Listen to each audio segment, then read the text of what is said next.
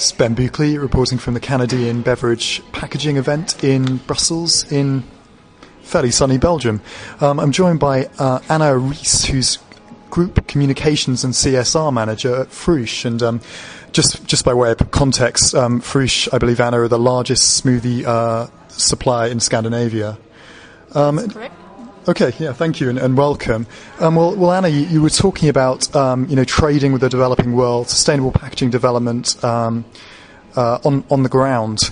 I mean, CSR, it's much discussed, but maybe people have got a bad reputation in this sector for doing a lot of talking and maybe not acting enough. Talking about how Frush are looking down your supply chain and back into the farm in places like Malawi. What are you doing to improve the situation on the ground? I mean, you were talking about trade and not aid. Yes, definitely. Given the fact that at least 50% of the fruit comes from developing countries, the fruit that's in our smoothies right now, then we have a specific interest in visiting these countries, visiting particular Africa, where most of our mangoes and our bananas are coming from. And visiting these farms, we bring consumers, we bring customers, and we bring media as well. We have experienced that the farms are making an amazing impact on sustainable development in these local and very rural communities. And these stories that the farms are telling, those are the ones that we want to tell. What we see when we get there is that handouts and development aid and lots of NGOs that are giving out handouts, unfortunately, it's just not the right way to go. It's good and great intentions, but it's just not working on the ground. What is working, though, is buying the stuff, buying the fruit from the fruit farms and making it easier for them to actually export their goods to America and to the EU. So we're trying to fight the trade barriers on behalf of the developing countries, so to say. And this is obviously a lot of nitty-gritty in terms of looking down your supply chain, and I know you're quite critical. You showed a few slides. There was one of Bono kind of waving at African children. And that's maybe the aid side of things that is more to the forefront in the public eye. But you're making the point that a lot of this money is wasted by corrupt governments, or is harvested away to Swiss bank accounts or wasted on weapons. So it's obviously a very topical issue. Malawi mangoes, maybe then, just to tease these guys out as a case study. I think you were telling me you've committed to dealing with them, if they can provide the goods in terms of quality and price. How do these guys work?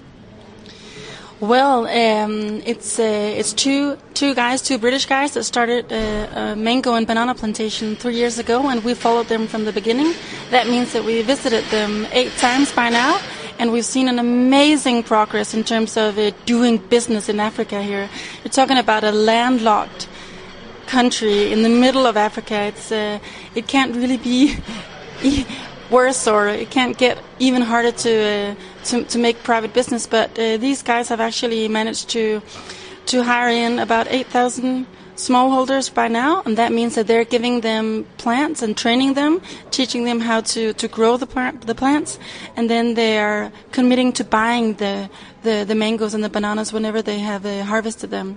And that, to a poor farmer in Malawi, is just amazing and very different. It's a whole new way of thinking, to actually be able to predict your income, to know that you can send your kids to school now and not just be depending on what you can sell on the local market in the weekends.